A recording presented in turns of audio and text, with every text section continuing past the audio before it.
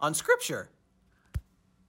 Hello, everyone, and welcome to yet another edition of First Thoughts. I got it first time out of the gate, didn't trip over it at all.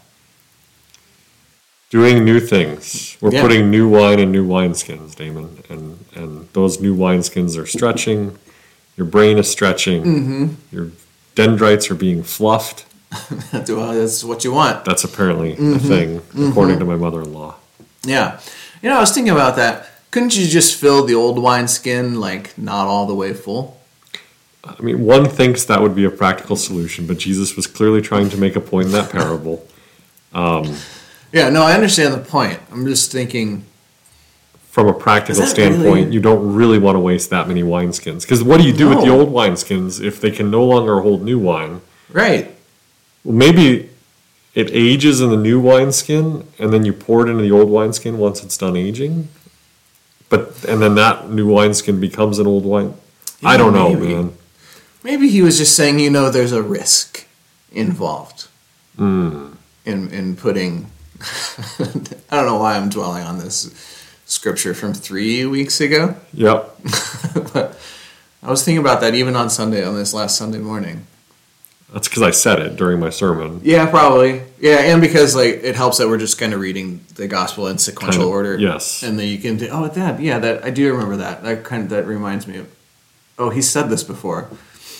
Just fill it 3/4 full. It's what I'm hearing is that you spent most of my sermon dwelling on wines. No. It doesn't take me long to have these passing thoughts. Oh, okay, good. Usually. Good. But, the first thoughts. What is this? I'm Damon Jensen Heitman, one of the pastors, First Presbyterian Church, Hastings, Nebraska, joined by... Greg Allen Pickett, the other pastor at First Presbyterian Church in Hastings, Nebraska. And First Thoughts is pretty simple. We take a look at the scripture we're going to use for the upcoming week at First Pres, and we have a little Bible study is maybe implies too much. It's an overstatement. Maybe.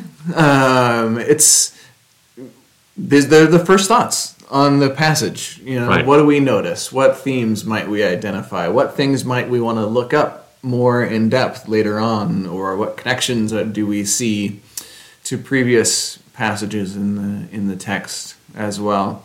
It's first thoughts. It's beginnings for the week. So that's what we're going to do, I think. Yeah. Anything else? We typically open with prayer. Yeah. I think you're opening us this week.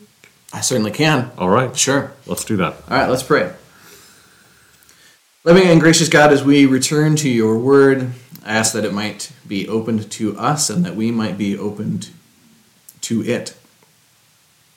Help us, O God, as we study this word, not only today, but throughout the rest of the week. Help us to encounter you and your truth, your wisdom, your spirit. In your gracious and loving name we pray. Amen. Amen.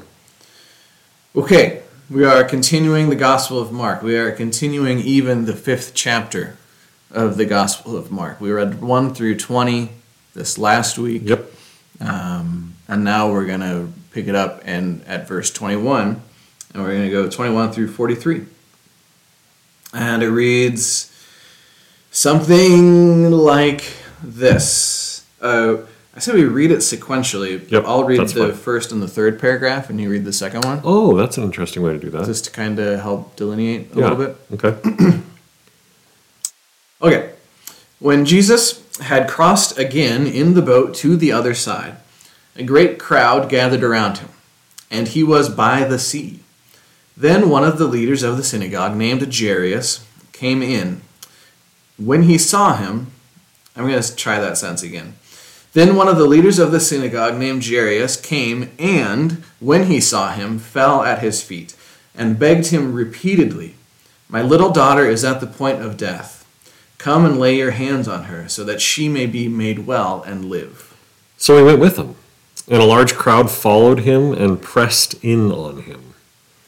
Now there was a woman who had been suffering from hemorrhages for 12 years. She had endured much under many physicians and had spent all that she had, and was no better, but rather grew worse. She had heard about Jesus and came up behind him in the crowd and touched his cloak. For, she said, if I but touch his clothes, I will be made well. Immediately her hemorrhage stopped, and she felt in her body that she was healed of her disease. Immediately aware that power had gone forth from him, Jesus turned about in the crowd and said, Who touched my clothes? And his disciples said to him, You see the crowd pressing in on you. How can you say, Who touched me? He looked all around to see who had done it. But the woman, knowing what had happened to her, came in fear and trembling, fell down before him, and told him the whole truth. He said to her, Daughter, your faith has made you well. Go in peace and be healed of your disease. While he was still speaking, some people came from the leader's house to say, Your daughter is dead. Why trouble the teacher any further? But overhearing what they said, Jesus said to the leader of the synagogue, Do not fear, only believe. He allowed no one to follow him except Peter, James, and John, the brother of James, interestingly enough. When they came to the house of the leader of the synagogue, he saw a commotion, people weeping and wailing loudly. When he had entered, he said to them, Why do you make a commotion and weep? The child is not dead, but sleeping. And they laughed at him.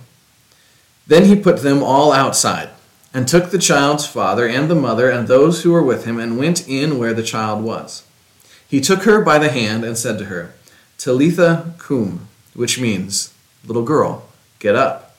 And immediately the girl got up and began to walk about. She was 12 years of age.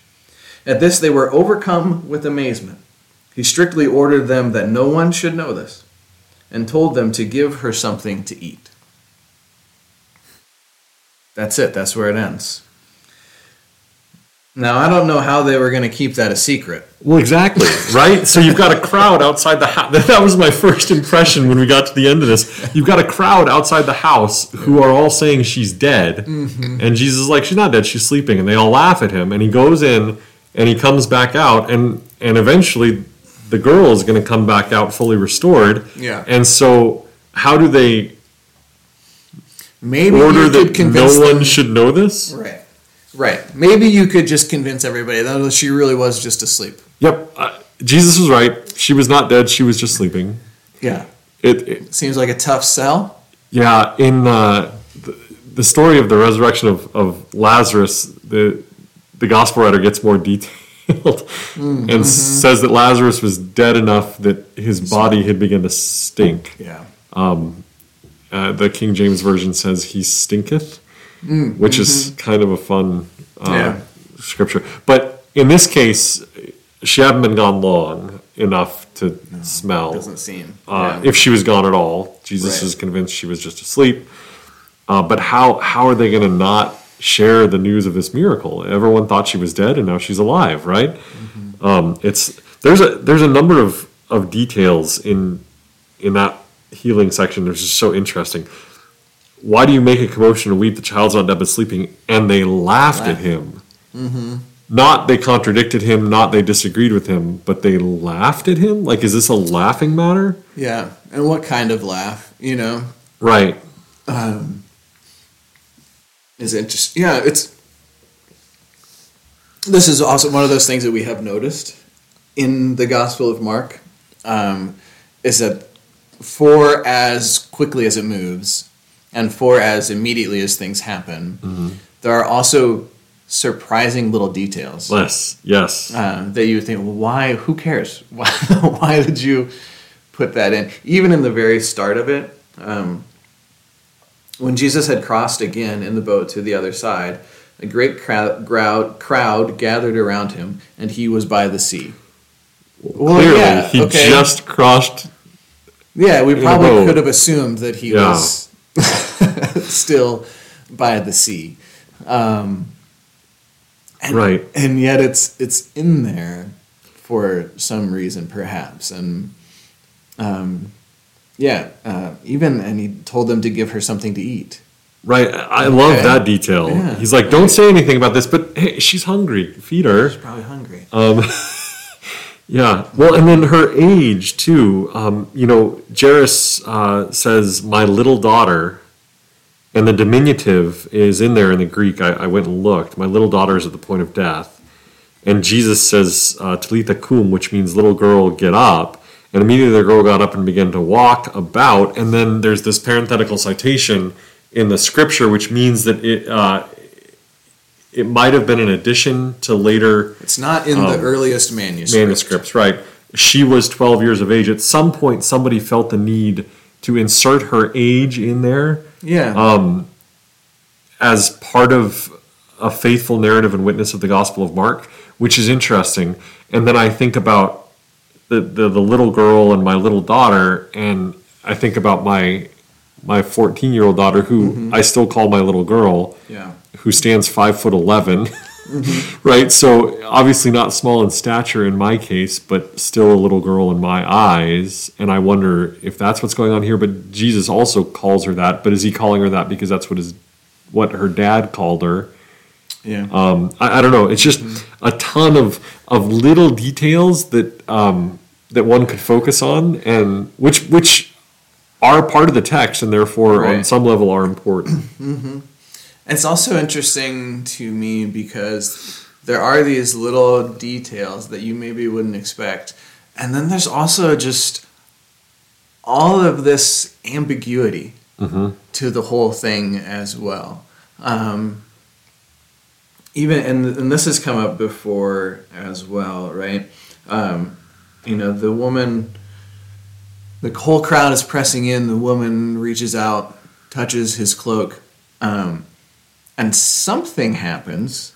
Yeah, but Jesus doesn't really seem to be sure of what exactly happened or who did the touching. And there's lots of the disciples are, how in the world do you think that we're going to figure out who this was? Right. It's a huge crowd pressing against you. How are we going to know which one of these people intentionally touched your cloak? Which would maybe imply that maybe lots of people are touching him. Right. But they're reaching out to him for something else. Or maybe touching him unintentionally, and this is an intentional touch. And even then, she says, it was me. I did it. And his response is, your faith has made you well. Did Jesus do it, or did her faith do it? And even then, your faith has made you well. Go in peace and be healed. Right. So is there a difference between the wellness and the healing? So I read, and there's all of these sort of ambiguity to it in a lot of ways, with these little certainties thrown in. Right. And then I think, well, I guess that is kind of just how life works. Yeah. Maybe, right? Yeah. And maybe that's just kind of how faith works at times as well. There are these little things that I feel absolutely certain about. And the rest is a lot of ambiguity, maybe, you know, or this is, I think it might be something like this, but I don't know for sure. Yeah. I feel certain that God loves me. What does that mean? Right. How do I live in response to that? Right. There's these sort of ambiguities mixed with these little certainties that is interesting to me. I don't know that there's anything to be made from that, but. And I haven't preached the Gospel of Mark this in depth before, and we skipped chapters 3 and 4. I referenced them a little bit in my sermon last week, and on the first thoughts last week, but the repeated healing miracles are interesting. It's not just one or two. Jesus' earthly ministry, particularly in the Gospel of Mark, is a whole lot of that, and a lot of people pressing in on him, wanting to be healed. And it's a strong repetition here, right? Yes. The details are different each time he heals someone. Like last week, it was the person possessed with demons. The week before, it was the paralytic man who was lowered through the roof by his friends. Now we have a hemorrhaging woman and a child who. Oh, we also had Peter's mother-in-law who had a fever and was healed, and so it's just interesting, the sheer volume, and perhaps I will go back and sort of count up these healing miracles just as a point of reference. We don't preach about it as often as I think, and it's kind of hard to preach about. It is for me, because what about those people who aren't healed? Right. And what does that mean? Does it imply, based on this language, a lack of faith? And I'm not there. I'm not there. And I struggle with the suffering that people are going through who have a diagnosis, whether that is a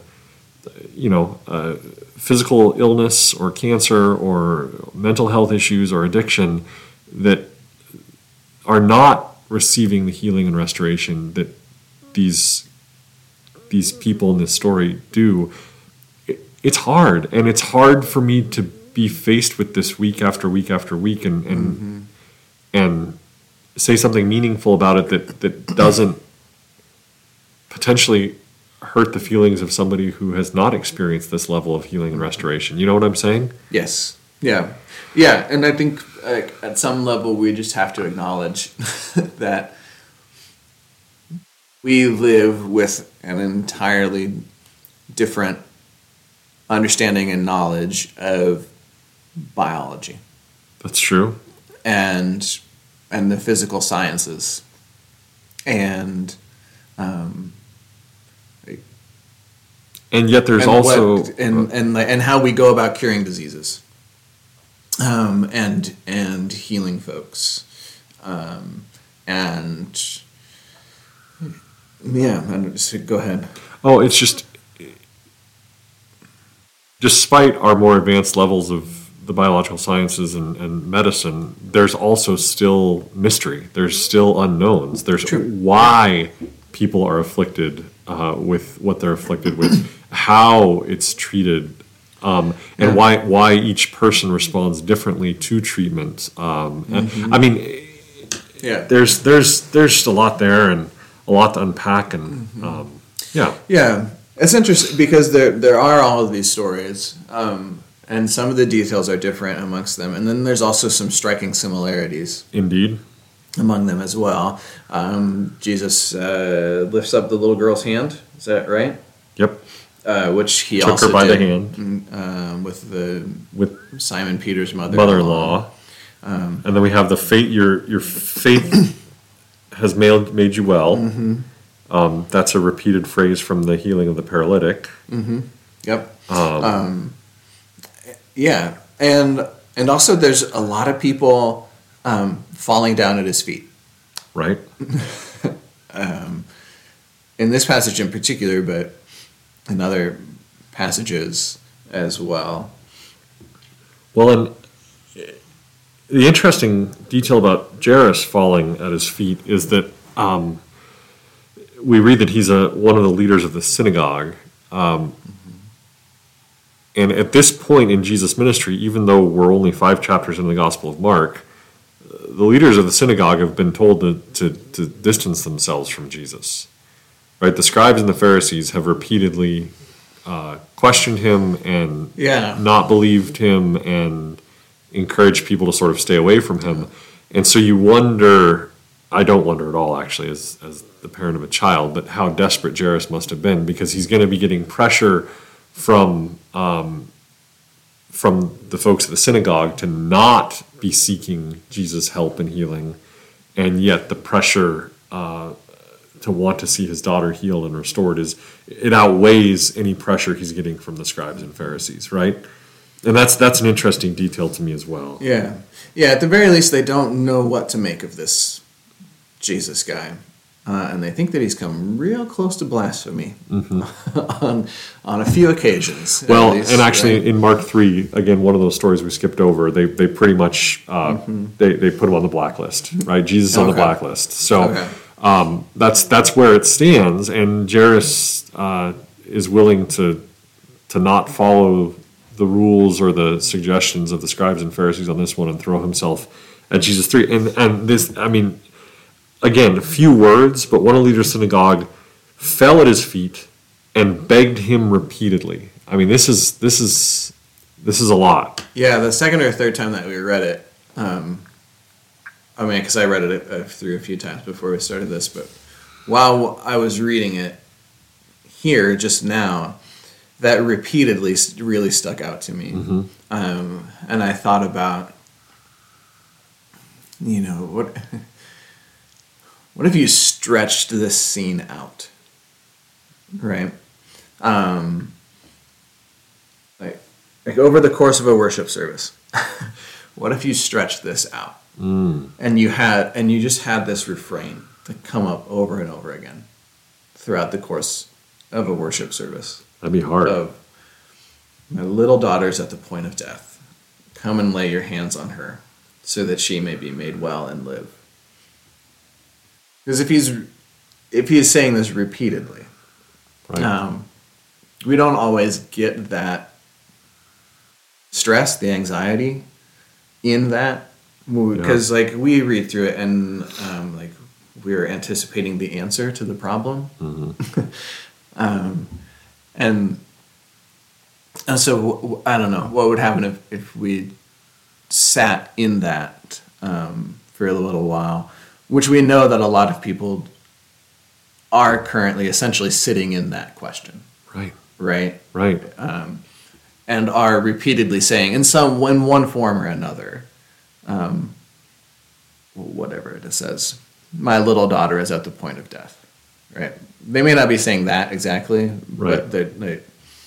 but they are begging this Jesus thing repeatedly. Yeah, needs healing. Yeah.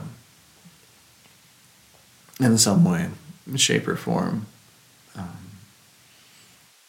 Yeah, that would be hard. I mean, and Yeah. I particularly hard because, as you named, the reality is that there are people sitting in that same space currently, whether it's their daughter or people who have sat in that space before, who perhaps have lost a child to illness or a loved one or something like that, where they did beg for. Yeah. Yeah. Even I would imagine everybody has some form of that question rattling around, or request, I guess. Yeah. Rattling around in their head or heart. Yep. On a Sunday morning. Yep. Right? Whether it's my loved one has cancer, my loved one is suffering, trying to figure out some sort of broken or strained relationship. Mm-hmm. Like, I know someone, and it might even be myself, who feels in some way that they are at the point of death. Yeah. And come and lay your hands on her is like that's a very presence sort of a thing. Like, it's not speak the words, Right. and then I'll go back and check on her. Yeah. Come and lay your hands on her. There's a physicality to this, to both of these stories. That's interesting. Yeah. And I think not to be overlooked is that sense of presence. The woman reaches out and touches his clothes. He could keep walking, even though he, as we read, immediately aware the power had gone forth from him. But he stops and insists on knowing who did it. And the woman comes forth, and again, he's got a message of peace for her. Your faith has made you well. Go in peace and be healed. There's a ministry of presence there for sure. There's obviously a ministry of healing, but there's also a ministry of presence there that I think is important. Yeah, and the presence is, and now I'm thinking back over previous stories as well. The presence is in response, oftentimes, to some sort of prolonged suffering. Right, he says this repeatedly. My daughter is at the point of death. This woman has been suffering from hemorrhages for 12 years, right. It says. The paralytic has been, we assume, paralytic for quite some time. The man suffering from demons at Gerasene, right? He's been suffering for a long time.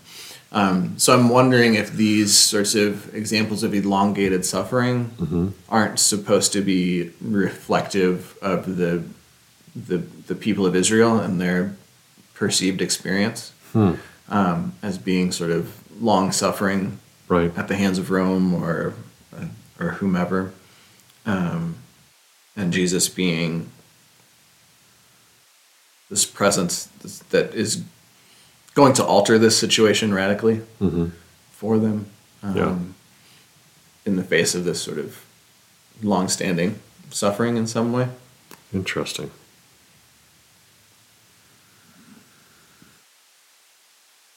What else? And I think I've got more questions than I have. By Sunday, I'll try to say something faithful about it. Yeah. The fear pops up a couple of times. Yeah. In both of these. But the woman, knowing what had happened to her, came in fear and trembling fell down before him. And then in verse 36, but overhearing what they said, Jesus said to the leader of the synagogue, "Do not fear, only believe." Yeah. Which maybe plays into this idea of we're not always quite sure what to do with this Jesus character. Yeah.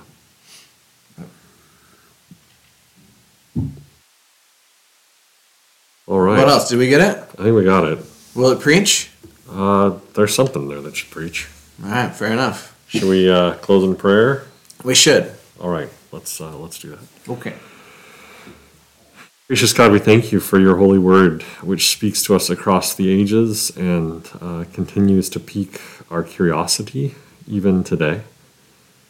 I would ask you, God, to be with all who are reading the scripture this week, and that you would inspire them. May your Holy Spirit move them to understand what is being done and said here, and from it to extract a word of hope that can be shared with others, so they may too find a sense of hope or peace and overcome fear as they engage with these age-old stories. Bless and guide our reading of this and our interpretation of it, O God. In Jesus' loving name we pray. Amen. Amen. And that's all we have to say about that. So, what's going on in the life of our church? And I don't know if the mic's going to pick it up, but we're going to have a beautiful soundtrack behind us for the remainder of our podcast here. Speaking of what's going on in the life of the church, today, Monday, the 22nd. Sure. First Presbyterian Church of Hastings is hosting the Hastings College honor band and choir for high school students. So we've got high school students coming from all across the state who are participating in an honor band and choir experience, and they're going to be here rehearsing, and then there's a concert here tonight at 5:30. So if you want to hear some great high school music from some of the best high school musicians in the state, come on down tonight at 5:30. Yeah. They will also be recording it, and you can go to Hastings Hastings College YouTube page and whatnot and catch this concert there if you'd like. I think they may be live streaming it. Yes, indeed. But that's today. That's today. Wednesday, we're doing our full Wednesday night programming. We start with dinner at 5 o'clock to 5:30. Children, youth, and their families are all welcome to come down and join us for dinner. And then from 5:30 to 7, we do Wednesday Night Live. For pre-K through high school youth, we do Bible study, we do choir, we do bell choir. We have fun and games. It's quite the thing. You should come check it out on Wednesday nights. Yeah. And then this Sunday, which is the 28th, an important Sunday in the life of our church, because we're going to join together for worship, like we do every Sunday. That's right. But also, at the end of worship, we're going to have our annual congregational meeting, where the congregation will be presented with the annual report, learn a little bit about what all has happened in the life of the church in the past year, and look forward with hope to the year to come. So that is immediately following our 10:30 worship service, but what I'm going to do is try to wrap up the worship service by about 11:15, and we'll roll right into the annual congregational meeting.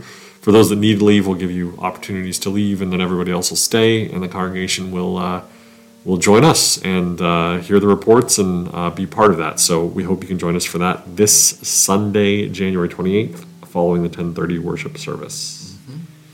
There will also be a forum this coming Sunday. The forum will be focused on Frontera de Cristo, which is